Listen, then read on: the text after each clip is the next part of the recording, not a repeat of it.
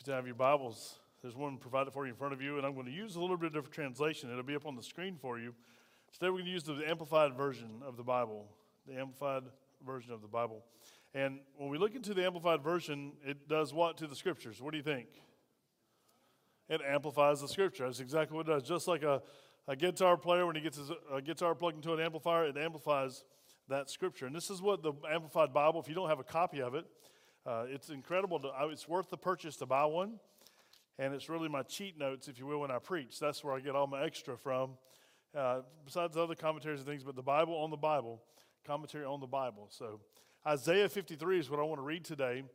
And the message this Good Friday is for our transgressions. This is something that's we think about, and sometimes we don't think about, I should say, our sins, how heavy our sins are before the Lord Jesus Christ, before a holy God, which is hard for you and I to comprehend, but how our sins are before him. This is written by the prophet Isaiah some 500 to 600 years before Jesus actually came to this earth. So this is God speaking to a man speaking to people. Throughout all of history, we hear this being spoken. Isaiah 53, beginning in verse 1. Who has believed confidently, trusted in, relied on, or adhered to our message of salvation?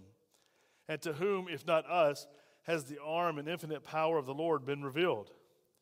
For he, the servant of God, grew up before him like a tender shoot, like a tender plant, and like a root out of dry ground. He had no stately form or majestic splendor that we should look on him, nor handsome appearance that we should be attracted to him. He was despised and rejected by men, a man of sorrows and pain and acquainted with grief, and like one from whom men hid their faces. He was despised, and we did not appreciate his worth or esteem him. But in fact, he has borne our griefs, and he has carried our sorrows and pains. Yet we ignorantly assumed that he was struck by God, and degraded and humiliated by him. But he was wounded for our transgressions. He was crushed for our wickedness, our sin, our injustice, our wrongdoing. The punishment required for our well-being fell on him. And by his stripes or his wounds, we are healed. All of us like sheep have gone astray. We have turned each one to his own way. But the Lord has caused the wickedness of us all, our sin, our injustice, our wrongdoing, to fall on him instead of us. Verse 7, he was oppressed and he was afflicted, yet he did not open his mouth to complain or defend himself.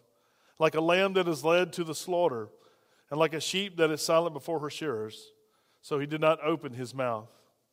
After oppression and judgment, he was taken away. And as for his generation, his contemporaries, whom among them concerned him with the fact that he was cut off from the land of the living by his death.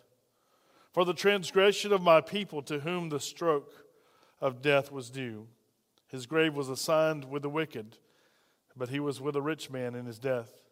Because he had done no violence, nor was there any deceit in his mouth, yet the Lord was willing to crush him, causing him to suffer. If he would give himself as a guilt offering and atonement for sin, he shall see his spiritual offspring. He shall prolong his days. And the will or the good pleasure of the Lord shall succeed and prosper in his hand. As a result of an anguish of his soul, he shall see it and be satisfied. By his knowledge of what he has accomplished, the righteous one, my servant shall justify the many, making them righteous, upright before God, in right standing with him. For he shall bear the responsibility for their sins. Therefore I will divide and give him a portion with the great kings and rulers. For he shall divide the spoils with the mighty, because he willingly poured out his life to death, and was counted among the transgressors. Yet he himself bore and took away the sin of many, and interceded with the Father for the transgressors. Let's pray together. Father, we read this prophecy that was to be fulfilled when Jesus died on the cross.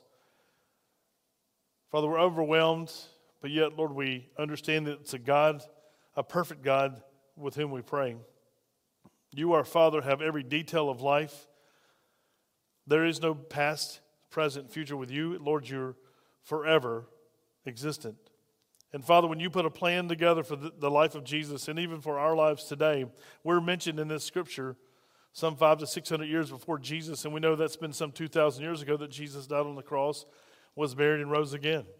So, Lord, this ancient scripture that we read, you had us on your mind today, those of us that are believers in the Lord Jesus Christ. And to that, Lord, we are grateful. Lord, we're humbled to think that you were thinking of us so long ago. Even before the foundation of the earth, this was your plan.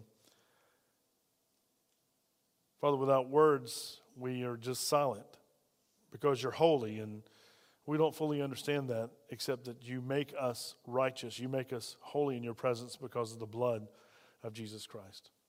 We need you. We love you. Lord, help us walk this life day by day. We pray in Jesus' name and for his sake.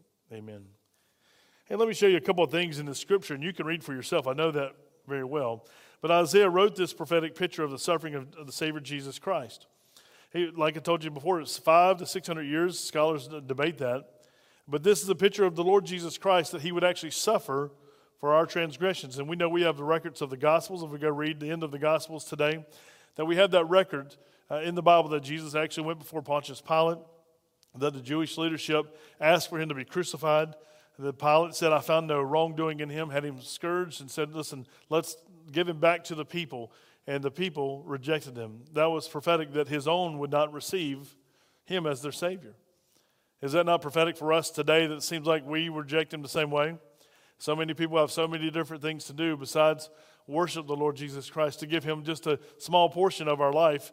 And really it's 24 hours a day, 7 days a week. It's not church attendance, but it's actually worshiping him in spirit and in truth. Jesus came to earth at the precise time God the Father planned, and he came to save his people from their sins. And I asked Melissa to put these up on the board for you. What's this? This is something I want you to see out of this Isaiah passage before we break for lunch. Isaiah asked a pointed question: who has confidently believed this message of salvation? Now, this message was directed primarily to the Jews initially, because the Jews were always first, right? The gospel is the good news. Romans 1:16 tells us, right? Paul said, I am not ashamed of the gospel of Jesus Christ. It is the power of God into salvation, first for the Jew and then for the Gentile or the Greek. That's you and me. If we don't have a Jewish background, he was saying, listen, the Jews are in front of the line. And because Jesus was a Jewish man, he came for his own people. And John 1 tells us his own people rejected him. They turned away from him. And is that not happening today? So many people want so many different religions today. And on this Good Friday, people just buzz right through Good Friday, though. We don't necessarily call it the Holy Week, even though Christendom talks about a Holy Week. We talk about the Holy One instead of the Holy Week, right? Our focus is on Jesus Christ, keeping the main thing the main thing. Not just ceremonies and not just different events, not just a Good Friday service, not just a luncheon, right? How many of us came out for great sandwiches today and soup? That was not our intention. Our intention is to worship the Lord Jesus Christ and then gather around the table with fellowship, and then if we have to go back to work, get back to work or go back to our other duties that we have today. It's a time of us being the people of God, surrounded by the Word of God. So Isaiah asked this question to the people so long ago, but yet I think it's resounding to us today. Who in this room has confidently believed the message of salvation? And I don't think you would be here today if you hadn't, unless someone invited you, but the message is very pointed and very clear, and it's even found in Isaiah 53. Also, you'll notice that we have the prophecies of God, we have the miracles of God, and today we are blessed to have the revelation of God through Jesus Christ. We have his word.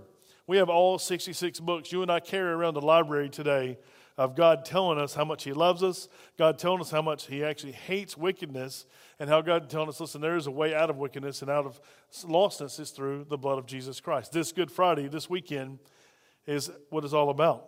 We know that Friday's not the end of the story. We know that Sunday's coming because we can't preach a death. Anybody can die for anyone, right? There's been many martyrs in the past that died for a cause, but we know that we serve a living Lord Jesus Christ. We have to give away the end game, right? The end story, because today's just the day that's leading to Sunday.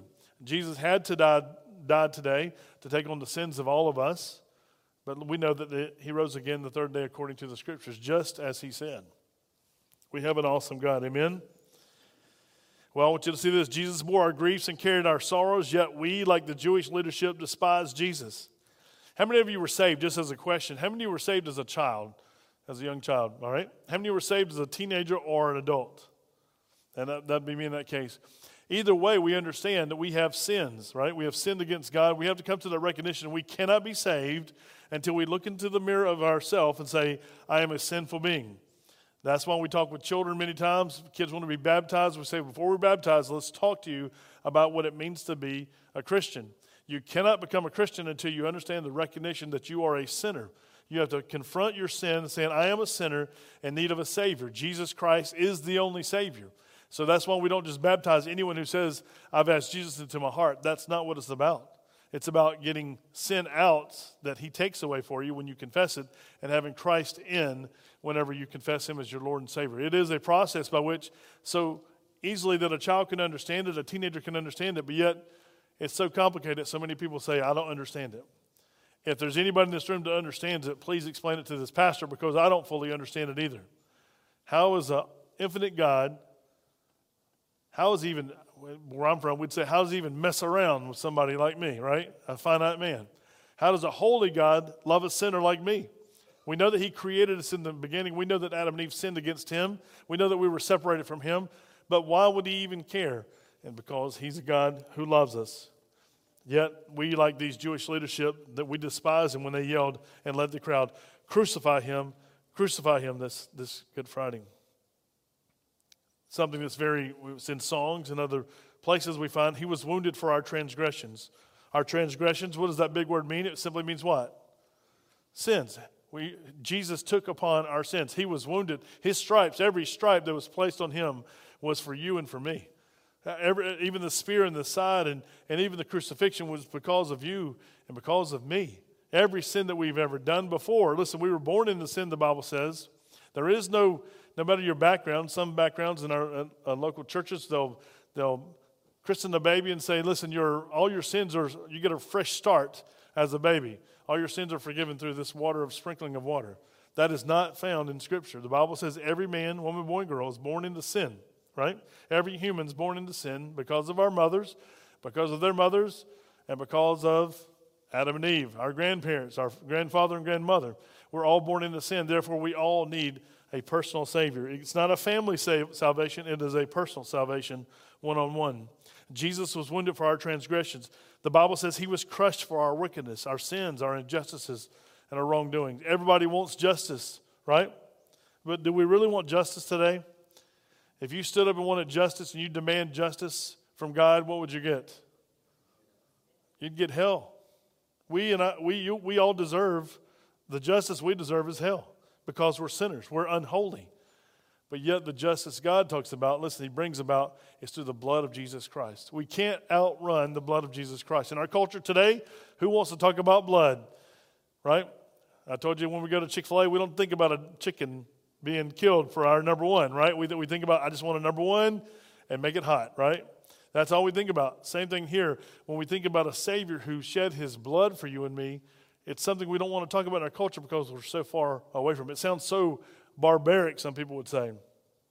And yet it was very cruel. It was very barbaric that our Savior would die in this manner. But the manner of dying on the cross was awful, but it was not the worst thing. The worst thing is being separated from God, God placing all of our sins on Jesus that day. Think of the billions of people's sins that were placed on him that God was ready to judge, and he did judge his own son. We think about this, what Isaiah talks about there. Well, Isaiah says this, the punishment from God we deserved was placed on him that day. Jesus was oppressed and afflicted, and by his stripes, the Bible says, we are healed. By his wounds, we are healed. He had to die. They caused so much punishment to his body that his body literally died. Some scholars some years ago used to say, no, he just fell asleep, and then he woke up and moved almost a ton rock out of the way and walked out of the tomb, and no one ever knows where Jesus is anymore. How ignorant, how foolish. Not ignorant. That's ignorant means you don't know. How stupid can you possibly be? That is a willful walking away from the Scripture, saying, I want to make up some other story than what the Word says. The Word says Jesus truly died. Jesus truly was buried. And the Bible says he died among the wicked and was buried with the rich. Well, how'd that happen? And Isaiah 53 is loaded. We don't have time today to go into it, but how did that happen? Who was beside him on both sides? The wicked, right? Who was released because Pilate released one. Who did he release? That Barabbas. Bar means son of, Rabbas potentially means rabbi. The preacher's son got released through Jesus Christ. And on both sides were thieves, and they called out to Jesus. They mocked him and said, if you truly are the king, just like the people said. And then we know that one thief, we just sang about that thief, that dying thief on the cross. He turned and said, listen, truly this is the Son of God. And Jesus told him, today you will be with me in paradise. This thief, he got to see what Jesus got to see when they closed their eyes in death and then opened their eyes in glory. Could you imagine getting a walk through glory with Jesus?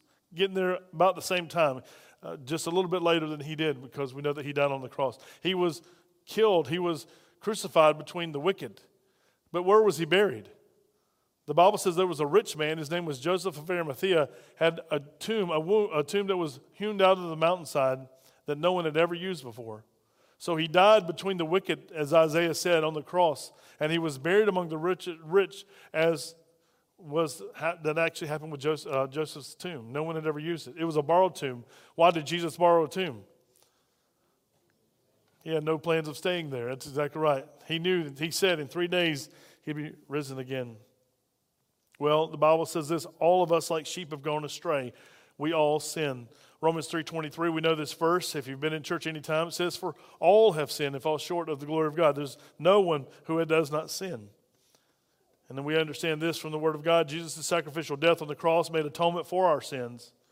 Romans 5:8 says, while we were yet sinners, Christ died for us. Does that make any sense to anybody? Does that make any sense to any of you? That your sins, while you're in the middle of your sins, child, teenager, adult, senior adult, while you were a sinner, Christ died for you. He made the way for you to get to heaven if you simply would ask him. Romans 6:23 told us, and Paul tells us that the wages of our sin is death. But the gift of God is eternal life in and through Christ Jesus our Lord. It makes it that simple that there is but one way. And we know Jesus said in John 14:6, I am the way, the truth, and the life. No man comes to the Father. That's man, woman, boy, or girl. No one comes to the Father except through me. That's the good news on this Good Friday. Listen, this is good news. We know Sunday's coming. Why did Jesus do this great thing? Let me read this to you. If you would, go over to John 3. Let's just read this together. Sometimes we quote John 3:16 and we don't read 17 and 18 and on. But I want you to see this in John 3, verse 16. Jesus has been talking to Nicodemus, and he told him in John 3:3, Nicodemus, you must be born again. He's talking about a heavenly thing. And he says this in verse 16. When you're there, say amen. I know the scripture's up on the wall, on the board. For God so greatly loved and dearly prized the world that he even gave his one and only begotten Son, so that whosoever or whoever believes in him and trusts in him as Savior shall not perish but have eternal life. For God did not send the Son into the world to judge and condemn the world, that is, to initiate the final judgment of the world, but that the world might be saved through him. Then he goes back in verse 18, whoever believes and has decided to trust in him as personal Savior and Lord is not judged. For this one there is no judgment, no rejection, no condemnation.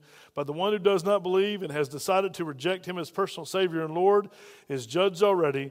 That one has been convicted and sentenced because he has not believed and trusted in the name of the one and only begotten Son of God. The one who is truly unique, the only one of his kind, the only one who alone can save him. Isn't that a word from the Lord that he tells us clearly? He loves us so much, he didn't come to judge us, the final judgment that is, but he came to judge sin. And he judged sin. God judged sin that day when he put his judgment on Jesus Christ. Every person that goes to hell has made a decision. They will stand in the gap between themselves and God and say, I'll take your punishment. Now, they wouldn't say that willfully, but that's what they're saying. I'll take the punishment. Give me the punishment. And no one ever that will be in hell forever will ever say, I didn't know. Jesus, he didn't make a way. There's no accusations in hell except, why did I not respond? Why did I not listen? Why did I not turn? And this is why you, my brothers and sisters, must be praying for our friends, our brothers and sisters, our family. We must be praying for them and not giving up. We must continue and talk about Good Friday. This is the best season ever to talk about the Lord Jesus Christ, except for Christmas. Not that there's a bad season, but this is the time that everyone's celebrating. This is the time for us to sing, to pray, to preach about Jesus. So why is Good Friday good? Good Friday is good because Jesus made a way through his shed blood on Calvary for you and for me to be saved. And I put this in there. What a wonderful Savior. Can you say that with me today? What a wonderful Savior. Let's say it really loud to him. What a wonderful Savior. And here's the question. Would you like to give your heart and your soul to the Lord Jesus Christ today if you never have? You say, well, it's supposed to be a quick in and out. I would rather feed you spiritual food than I had physical food, because you can eat again. You'll be hungry again tomorrow. But when you satisfy that deep hunger inside of you, I'm going to be around here shortly, and I'll stay back in the sanctuary as people exit out to go have lunch. But if you want to talk about, hey, Pastor, I truly never have accepted Jesus Christ. I've been in church my whole life. I've been baptized, but I never really have understood that Jesus Christ died just for me. I've never believed that, or I've never professed that. I've just said, yes, I've prayed a prayer, but I've been baptized, but I have all these questions in my heart. Listen, he wants you to settle it. Did God have a plan? Did God want you to be saved? He would that all men would come to the saving knowledge of him, he says. Right? Did he make the way? Then the only thing that's left is Romans 10:13. It says, for whoever calls upon the name of the Lord shall be saved. That's the initiation you have to come when the Holy Spirit draws you to himself. Says, listen, he's telling you the truth. This word is true. Isaiah preached it 500 years before Christ. Jesus demonstrated it 2,000 years ago, and Paul's preached it, John's preached it, Peter preached it, and even your pastor preaches it today, that you must be born again. And God has made the way, and he says, everyone who calls upon the name of the Lord shall be saved. It's a simple, Lord, I want that in my life. Let me pray for us today. Father God, as we think about the shed blood of Jesus Christ, Father, how you did this for us. We know who we are. We know who we are when no one's looking. We know who we are when we get angry or frustrated or feelings get hurt or whatever it might be. We know who we are. And Father, even on a deeper level, you know who we are in a greater way. Lord, today there's people who sit in churches, who sing in the choir, maybe who preach, that don't know you as their personal Lord and Savior. They know about you. But even James, in the book of James, the word says, even the demons know about God and shudder. Lord, help us today. Anyone that's in this room or anyone watching my live stream today, help them come to the saving knowledge of the Lord Jesus Christ. We pray and ask these things in Jesus' name and for his sake. Amen.